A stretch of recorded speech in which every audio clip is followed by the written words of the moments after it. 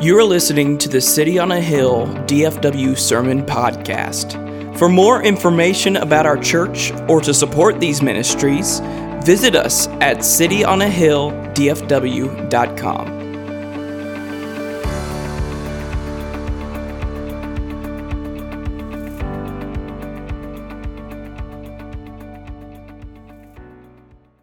Well, hey, good morning. How many of you, if I were to ask you, if you could choose between a calling and a career, would choose the calling?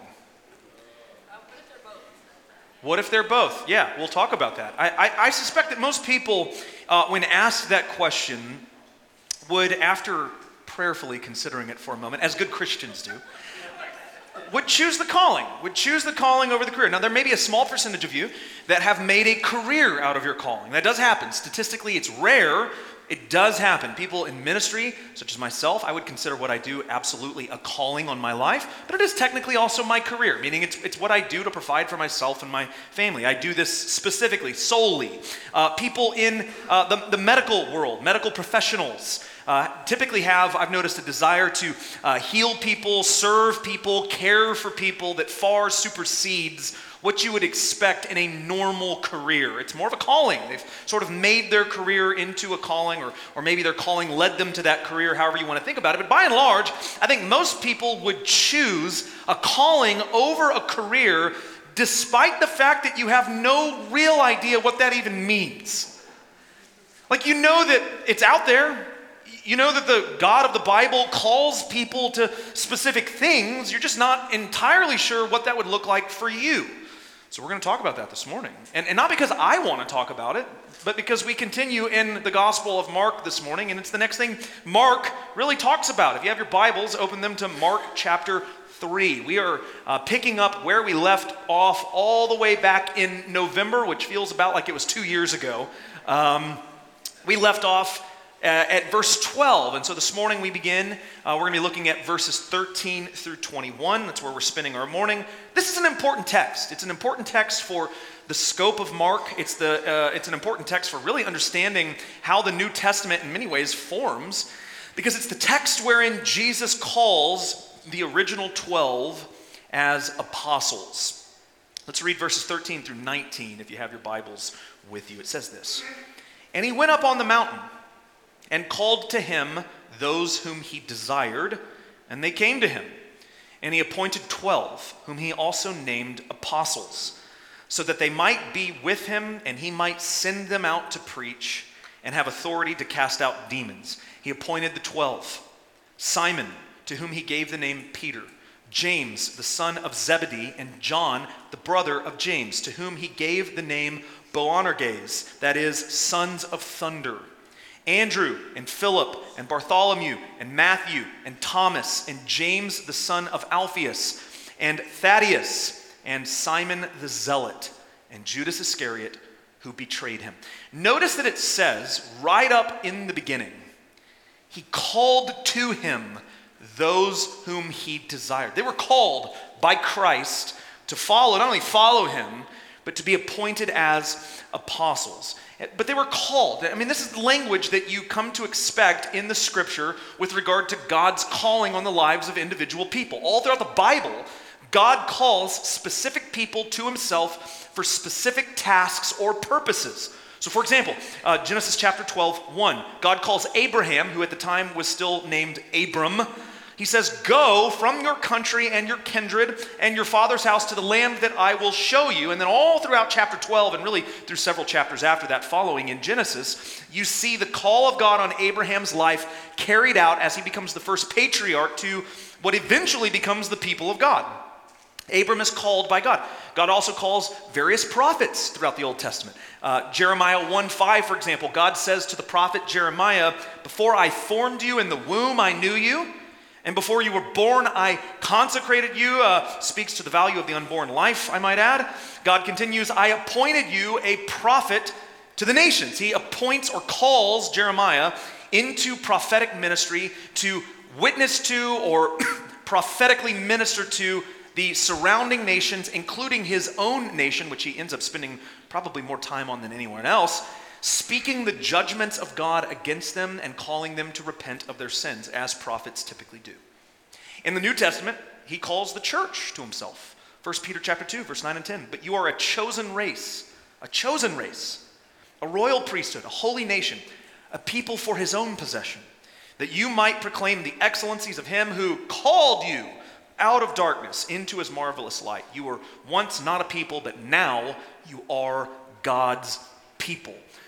One thing we learn about God in the Bible throughout the sort of the whole scope of the Bible is that God is a God who, for one, calls people to himself for specific tasks and purposes. He calls the patriarchs, he calls the prophets, he calls the church, and here in Mark 3, he calls the original 12 apostles. So here's what I want to do this morning. I want us to run through this list of names that's given here and briefly give you a snapshot of each of them, because these guys are very important. I mean, what we're going to find out is that they are very important to church today even. And we know a lot about some of them. We know shockingly little about others of them. And given just the importance of them, that might come to surprise you a little bit. But what I want us to do is comb through this list and then spend the rest of our time talking about what an apostle is and what it isn't. And then at the end of this, I want to give you some general thoughts on the calling of God as it might apply to you in your life today. God called the 12 to be apostles, and while I do not believe he calls people to be apostles anymore, I'll explain why here in a little while, he does call people to other things. And so I want you to walk out of here this morning with a little bit of a clearer picture of the purpose of God's calling on your life. Because here's the deal. If you're a Christian, you've been called by God. And you need to understand what that calling is. Sound good? Hopefully it does, because it's where we're going anyways. Kicking and screaming. Here we go. I want to warn you up front that I am going to give you a bit more information this morning than I typically do. We're going to be walking through these names. There's a lot of names, there's a lot of details surrounding these individuals, and I'm just going to kind of throw it all at you. But here's the deal. I'm confident you can handle it because you're bright theologians ready to learn. Am I right? Let's start with the 12. Who are these guys? The first one mentioned should be, I think, familiar to you. It lists him as Simon, to whom he gave the name Peter. This is Peter, the one that is we talk about regularly, I feel like, in church circles, particularly in the New Testament. This is not the first time he's mentioned, by the way, in Mark's gospel. If you remember all the way back to chapter 1, Pastor Chris preached on the calling of the first disciples. Mark 1:16, it says, passing alongside the Sea of Galilee, he saw Simon and Andrew, the brother of Simon, casting a net into the sea, for they were fishermen. Excuse me, I've been coughing for like 3 weeks, so if I cough mid-sermon, it's not a part of the notes. It's spontaneous. This Simon is the same one that we see in verse 13 here, that is also called Peter. It's the same Peter, incidentally, that wrote 1st and 2nd Peter. He is a very important part of the development of the New Testament.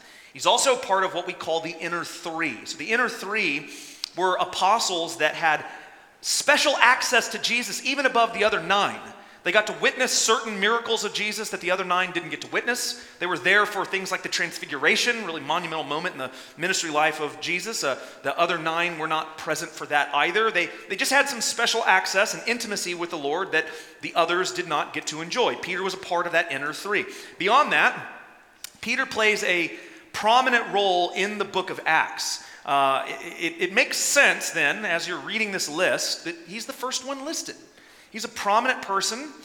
He is very important to the development of the church and theology at large, and so it makes sense that Mark would name him first. Beyond that, if you remember all the way back to the beginning of this whole sermon series, I mentioned to you that Mark's gospel is historically referred to by the church fathers as the memoirs of Peter. John Mark, we learn through history, was copying down the stories told by Peter concerning Jesus. So of course Mark's going to list him first. Peter's the one dictating the words to him. He's like, put my name down first. Peter predictably follows the other 2 of the inner 3. It says James, the son of Zebedee, and John, the brother of James, to whom he gave the name Boanerges. That's a Greek word that we've just transliterated right into English. That's why it's a weird sounding word, because it's not really an English word. And it means the sons of thunder. Here's what we know about James, the son of Zebedee. He is one of the inner three apostles. He's the elder brother to John of Zebedee. And he is actually the first of the 12 apostles to die for his allegiance to Jesus. So he's not the first of the 12 to die in general. That spot belongs to Judas, but Judas does not die for his allegiance to Jesus. He dies actually really for his lack of allegiance to Jesus.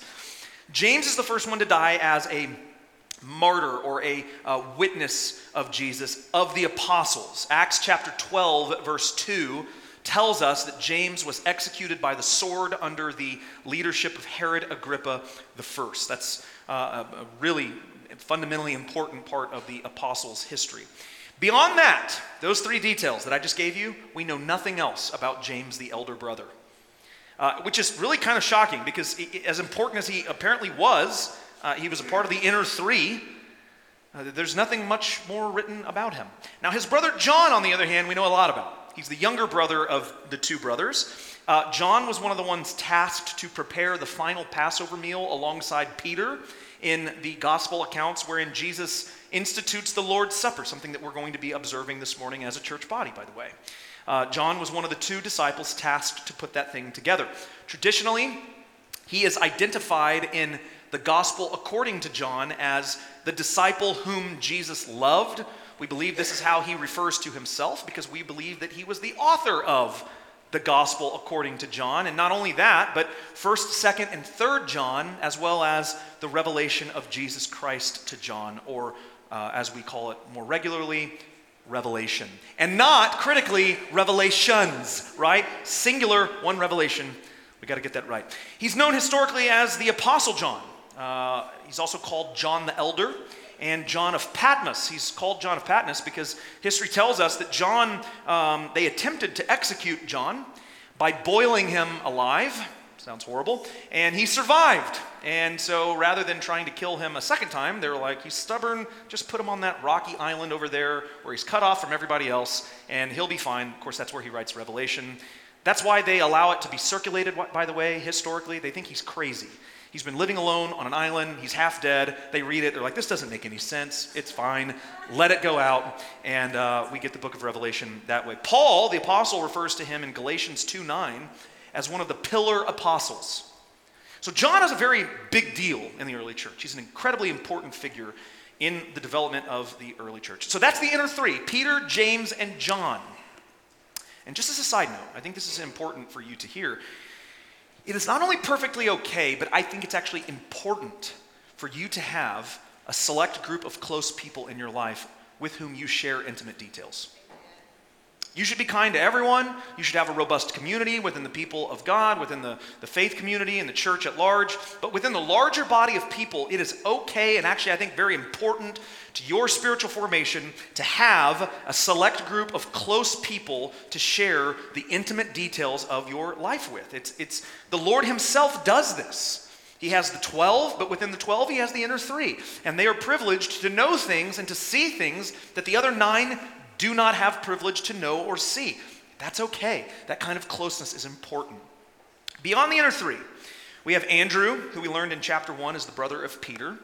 The rest of these guys, interestingly enough, apart from Judas, do not appear by name again in Mark's gospel. And very little is known about most of them. For example, Philip is a Macedonian name. It's about all we know. Bartholomew is not even a proper name at all, actually. It's what we would call a patronymic name, meaning a name of the father. This name roughly translates as the son of Talmai. So this was more of a familial name for him than a given name. Matthew is not mentioned again by name in Mark's gospel, although he is identified in this book elsewhere as Levi, his other name. He has 2 names, which was common in the ancient world. Levi was a tax collector that Jesus called to follow him in Mark chapter 2. He is also the same Matthew or Levi who authors the gospel according to Matthew. Same exact one. Thomas is, of course, most well known for what? His lack of faith. What do we refer to him as? Doubting Thomas, which, by the way, is just such a great, what a great standard to be remembered by. The one who had very little faith, but he was one of the good guys. Like, I mean, there's no one would expect anything of you. It's kind of the best of both worlds. You get to be an apostle, and yet no expectations for you whatsoever.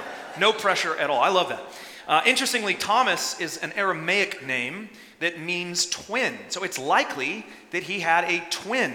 And if it was a twin brother, then you can almost imagine, the Bible didn't tell us this, but maybe there was a twin running around who often told people he was an apostle, even though he wasn't. I just kind of like to imagine that.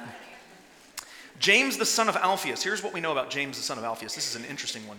His name is James, and he's the son of Alphaeus.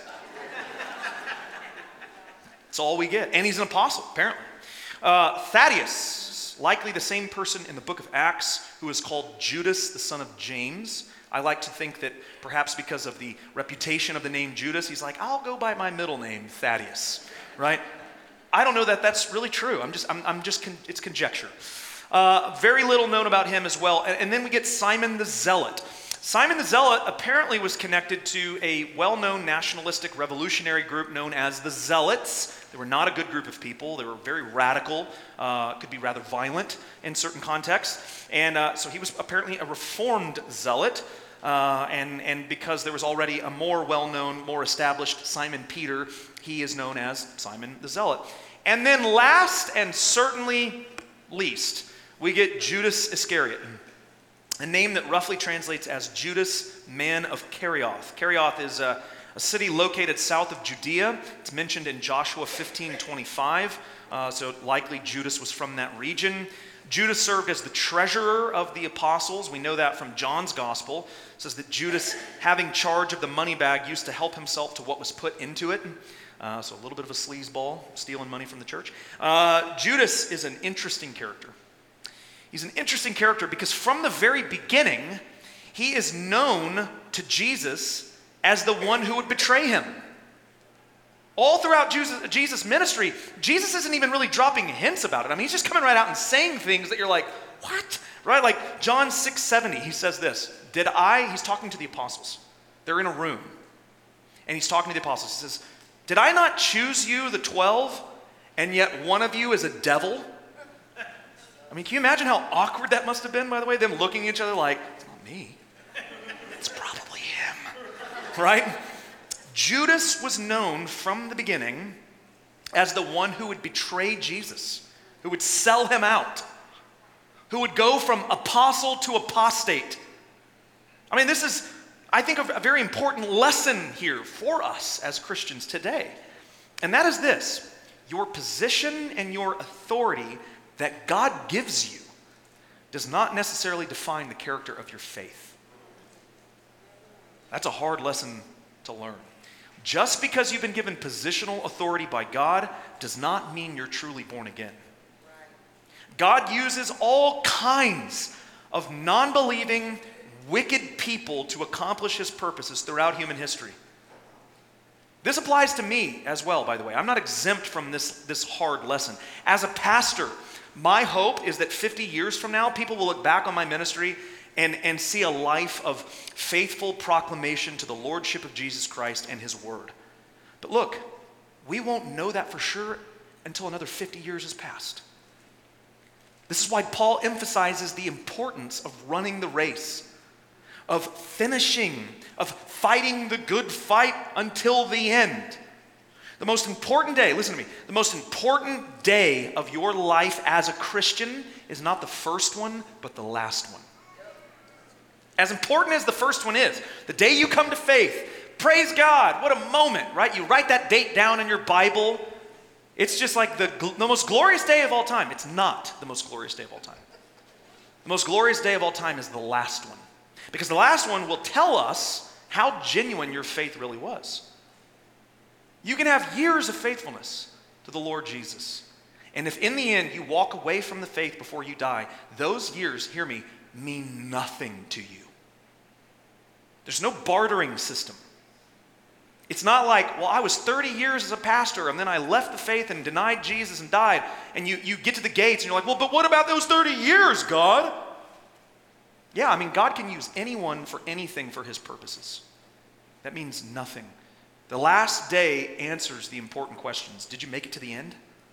Did you run the race well?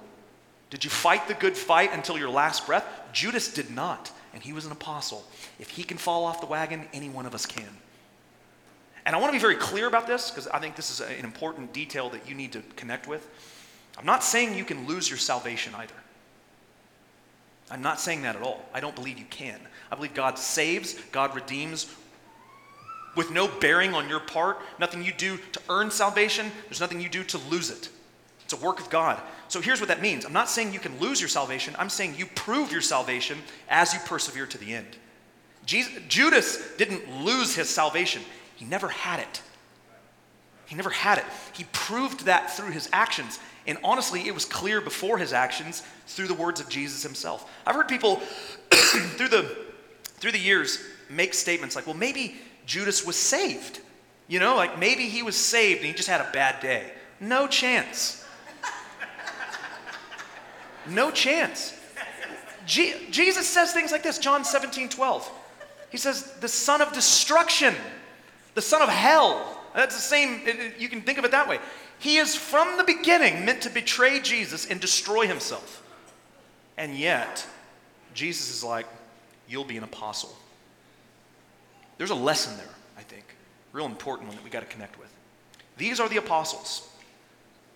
Ragtag bunch of guys, right? Social rejects, bottom of their class, low GPA, failed Bible knowledge trivia every summer camp. Some of them didn't even go to summer camp. And yet these are the guys that Jesus calls as apostles. Now I think an important question is, what even is an apostle?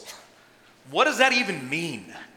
And further, are there still apostles today? And my answer to that, as I mentioned earlier, is no, there are not. And that answer hinges on what the Bible says an apostle is. The word apostle in the Greek, apostolos, it is a word that means one who is sent as a messenger. The word in and of itself is actually pretty broadly understood in the New Testament, sort of just generally as one who is sent as a messenger. It's a very broad understanding of it. You can think of this as a delegate, one who goes on behalf of another as a messenger. In this sense of the word, there are still apostles today. We just don't refer to them as apostles. We refer to them as missionaries. We met two of them last week, Mike and Janelle Richard, missionaries in Indonesia, who, by the way, made it to Indonesia safely. They are there. Spoke with their dad, Roger, today, who is meeting them there, I believe, next weekend to begin a workshop in language translation for the particular Bible project they're working on. But this is kind of a modern day understanding of the general word, or the general understanding or definition of apostle would be a missionary. People who just go as messengers on their behalf. So there's a general meaning, but there's also a much narrower understanding of the word as well. And this is true for other words in Greek additionally. So think for a moment about the word deacon. You've heard this word before, more than likely. Deacon in the New Testament is a word that has a broad general definition and also a narrower, limited definition. So the word deacon in Greek, diakonos, is a word that means servant. Just very broadly, servant. In this sense, we are all to be deacons because we're all to be servants, right? To serve the least of these, to serve one another.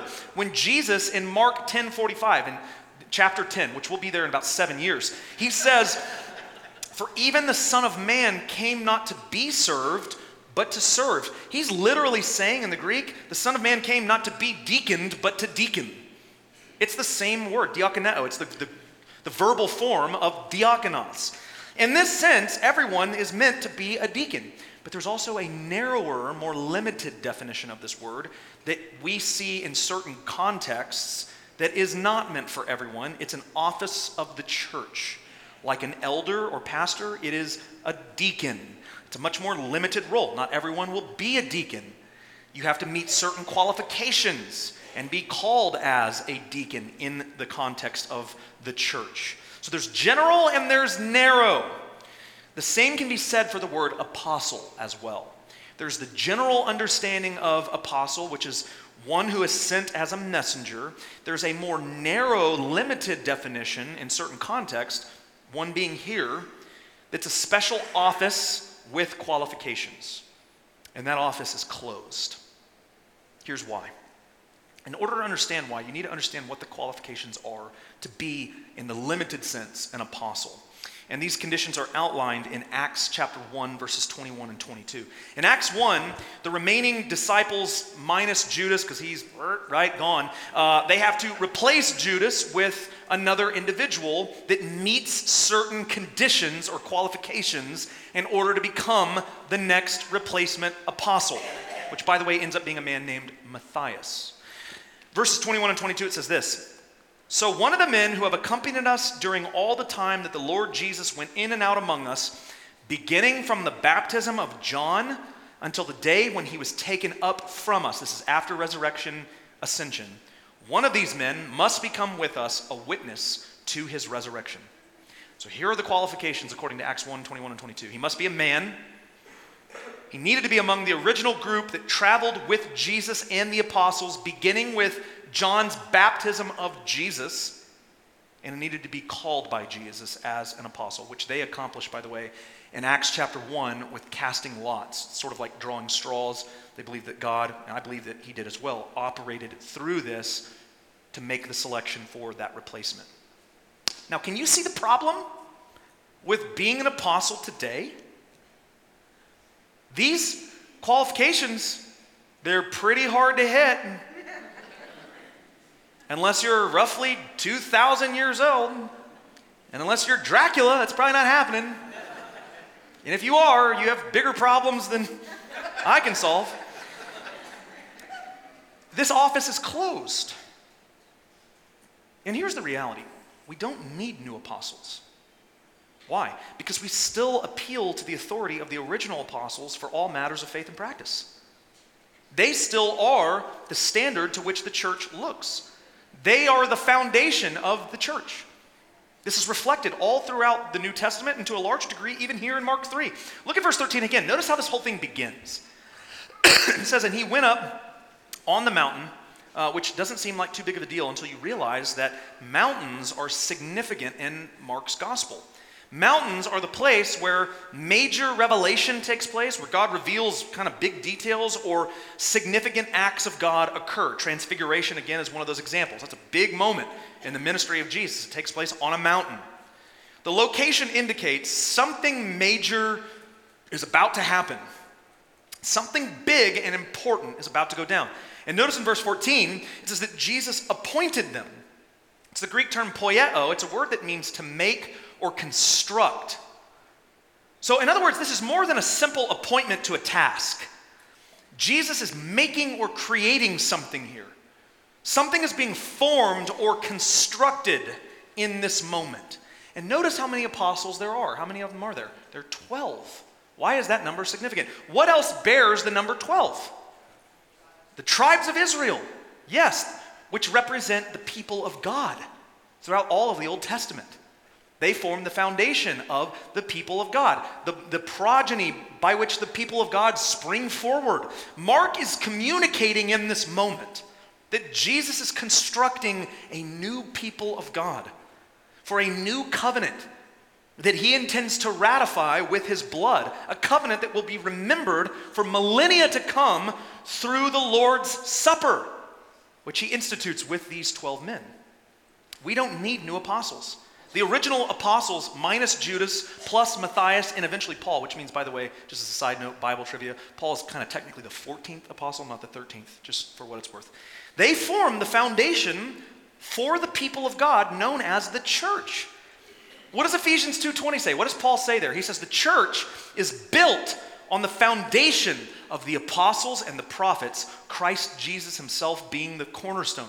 The apostles and the prophets of the Old Testament, the apostles of the New Testament form the foundation on which the church stands with Jesus as the chief cornerstone. And we see this reflected and played out in the book of Acts. Who do they appeal to for all spiritual matters? The apostles. Acts 2:42, one of the earliest accounts of the early church practice, says, "And they devoted themselves to" what? The apostles' teaching and the fellowship and the breaking of bread and the prayers. You see, Jesus was forming a new people in these 12. They become the foundation for the church. They become the foundation for all that we believe and teach for generations to come. Who do we appeal to today? Who are we appealing to right now? The apostles, books and letters written largely by apostles or ones who were influenced by apostles, as is the case with Mark. Our denomination is not particularly big on creeds and confessions, which is a little sad because I think they do actually play a decent role in spiritual formation. But do you know what the earliest creed is called historically? The Apostles' Creed. The Apostles' Creed. The apostles are the foundation of the people of God still today, with Christ as the chief cornerstone, who called them into service. And that brings us back to this big idea this morning that we began with of calling, of God's calling. Jesus called the apostles to himself, and while he no longer calls apostles, he does call people to other things. And so it's important that we understand how this works. So I want to end with just two quick big ideas on the calling of God. I want to talk about the purpose of God and the purpose of the call of God and the particulars of the call of God. Let's start with the purpose. When Jesus calls you out of darkness and into light, out of your former life and into the kingdom of God, there are two purposes, according to this text, that are really important for you to connect with. Number one, he calls you so that you might be with him. Look at the first part of verse 14. And he appointed 12, whom he also named apostles, so that they might be with him. I want you to understand the simple beauty of this detail. One of the reasons Jesus calls you out of your former life and into his kingdom is simply that you might be with him. That you might be with Jesus. Jesus desires you to be with him. That's amazing news. There's no expectations beyond that. Just be with me, he says. But notice the other purpose, because there is another purpose here in verses 14 and 15. Read them together.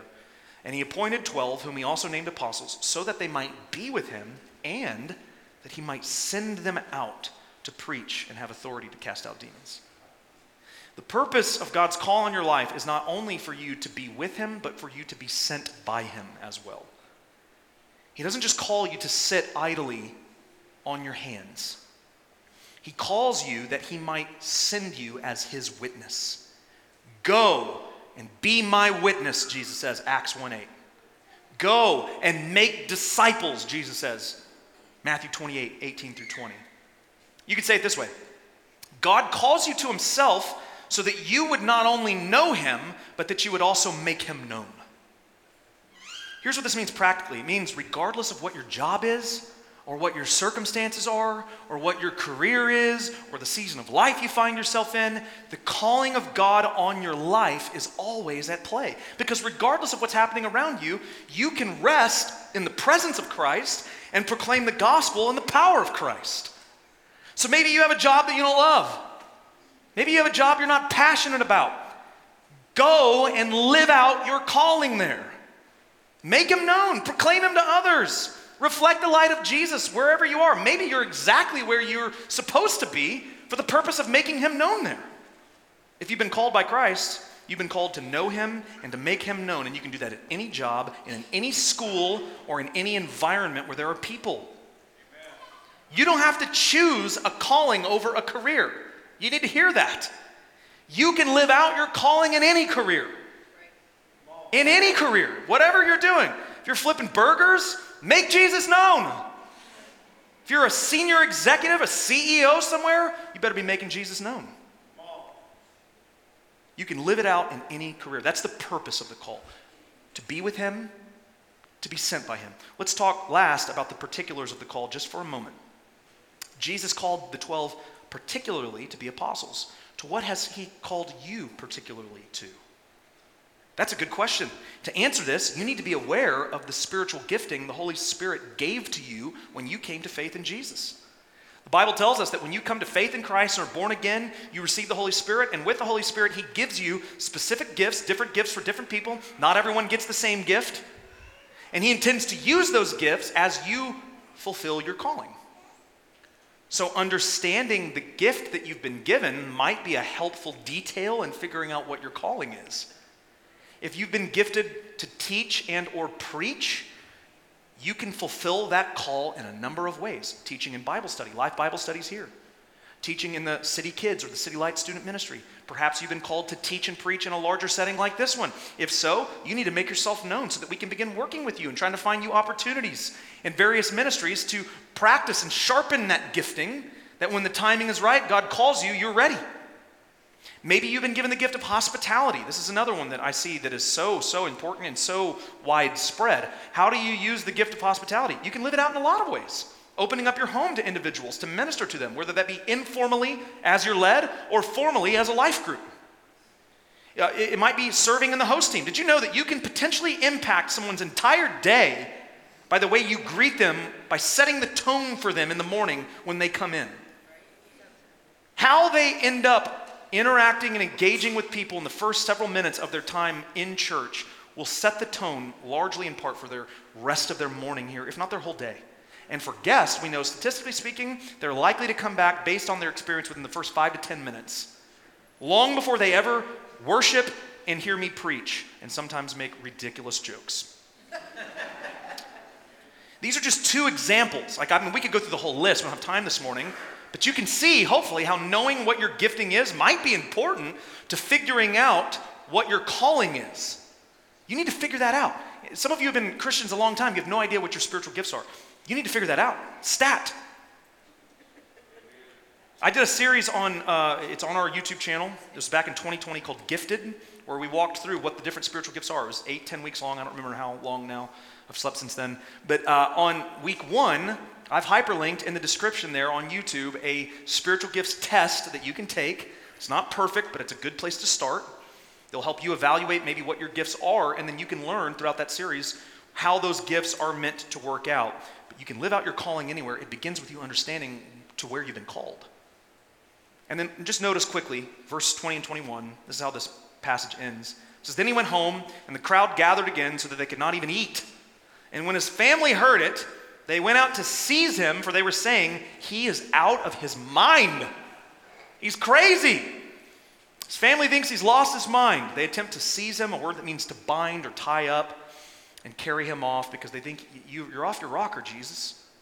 And let me just say as a closing application here, to an unredeemed person, to a non-Christian, when you live out your calling in your life, they are likely to think you're crazy too. It's just bottom line. It's okay. We are a little crazy as Christians. We do really strange, crazy things, don't we? Like, for example, sometimes what we'll do is we'll gather together, we'll eat stale crackers and drink juice while imagining Jesus being brutally beaten and crucified. We'll read passages where Jesus says, "Eat my flesh and drink my blood." Non-Christians would think like, so is this cannibalism? What is going on? This is weird. Yeah, it is a little weird. But it's awesome because Jesus is awesome. And this is what he commands us to do, to remember the significant sacrifice made on our behalf that we might have life and freedom. And so we're going to practice that now. As always, I want to give you ground rules for communion. Number 1, we believe that this is a practice meant for Christians, for believers. If you're a guest with us this morning and you're a non-believer, we love that you're here. Pray that you would come to faith in Jesus. This is something that we believe is meant for Christians. Number 2, this is not meant to be taken lightly if you are a Christian. So 1 Corinthians 11, 27 through 29 says, "Whoever therefore eats the bread or drinks the cup of the Lord in an unworthy manner will be guilty concerning the body and blood of the Lord. Let a person examine himself then, and so eat of the bread and drink of the cup. For anyone who eats and drinks without discerning the body eats and drinks judgment on himself." As always, I want to implore you that if you have some kind of secret, hidden sin in your life that you need to confess, if there is some broken relationship that you know you need to make right, and it's hanging on you, do not come to the Lord's table. Go and make peace. Go and do what you need to do. We got one more meal time after this at 11. Plenty of time for you to make a phone call, send a text message, get with someone, and do what you need to do on your part, and then come back to the Lord's table. We want to do this in as worthy of a manner as possible as believer. I'm going to read the passage here. Kelsey's going to lead us here in a song in a moment. As you receive the elements this morning, as some of you already have, I'm going to ask you that when you feel ready and led, go ahead and take that. I'm not going to give you a cue. I'm going to read the whole entire passage here, and as Kelsey leads, we're going to just give you some time to be alone with the Lord in prayer. And when you feel led, and once you have the elements in hand, you take them at your discretion, and then I will close us in prayer at the very end. This is what Paul says in 1 Corinthians 11, 23 through 26. It says, "For I received from the Lord what I also delivered to you, that the Lord Jesus, on the night he was betrayed, took bread, and when he had given thanks, he broke it and said, 'This is my body, which is for you. Do this in remembrance of me.' In the same way also he took the cup after supper, saying, 'This cup is the new covenant in my blood. Do this as often as you drink it in remembrance of me. For as often as you eat this bread and drink the cup, you proclaim the Lord's death until he comes.'"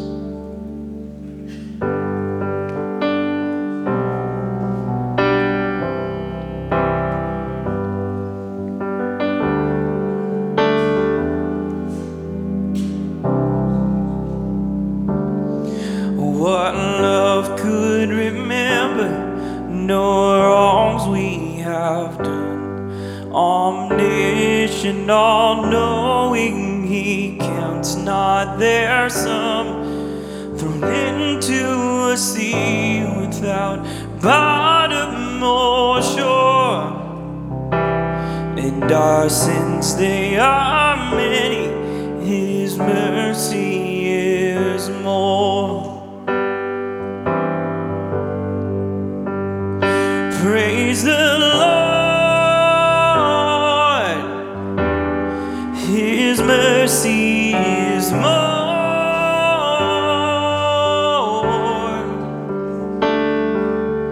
Stronger than darkness, it's new every morn. Our sins, they are many, his mercy is more.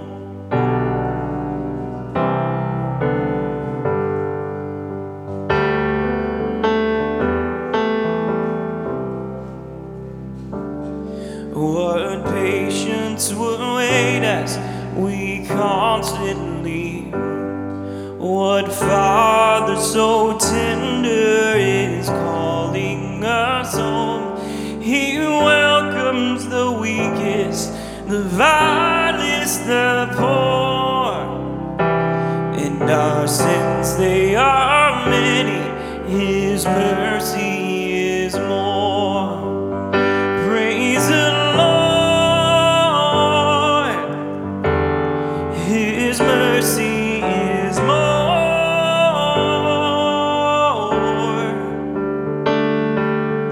Stronger than darkness, it's new every morn. Our sins, they are many, his mercy is more. Pray with me. Father, we thank you. We thank you that you call us not only out of darkness, but into your kingdom and into purpose. You have designed plans for us. And you've made those plans known as you gift your people with various gifts and skills that might be used to make you known to other people. We thank you that you called the apostles and that they provide the foundation to which the church still looks, the standard to which the church still looks even 2,000 years later. You've formed out of them a new people, the church, a body of people that remember still millennia later the broken body and the shed blood through communion, through Lord's Supper, which you established with those 12.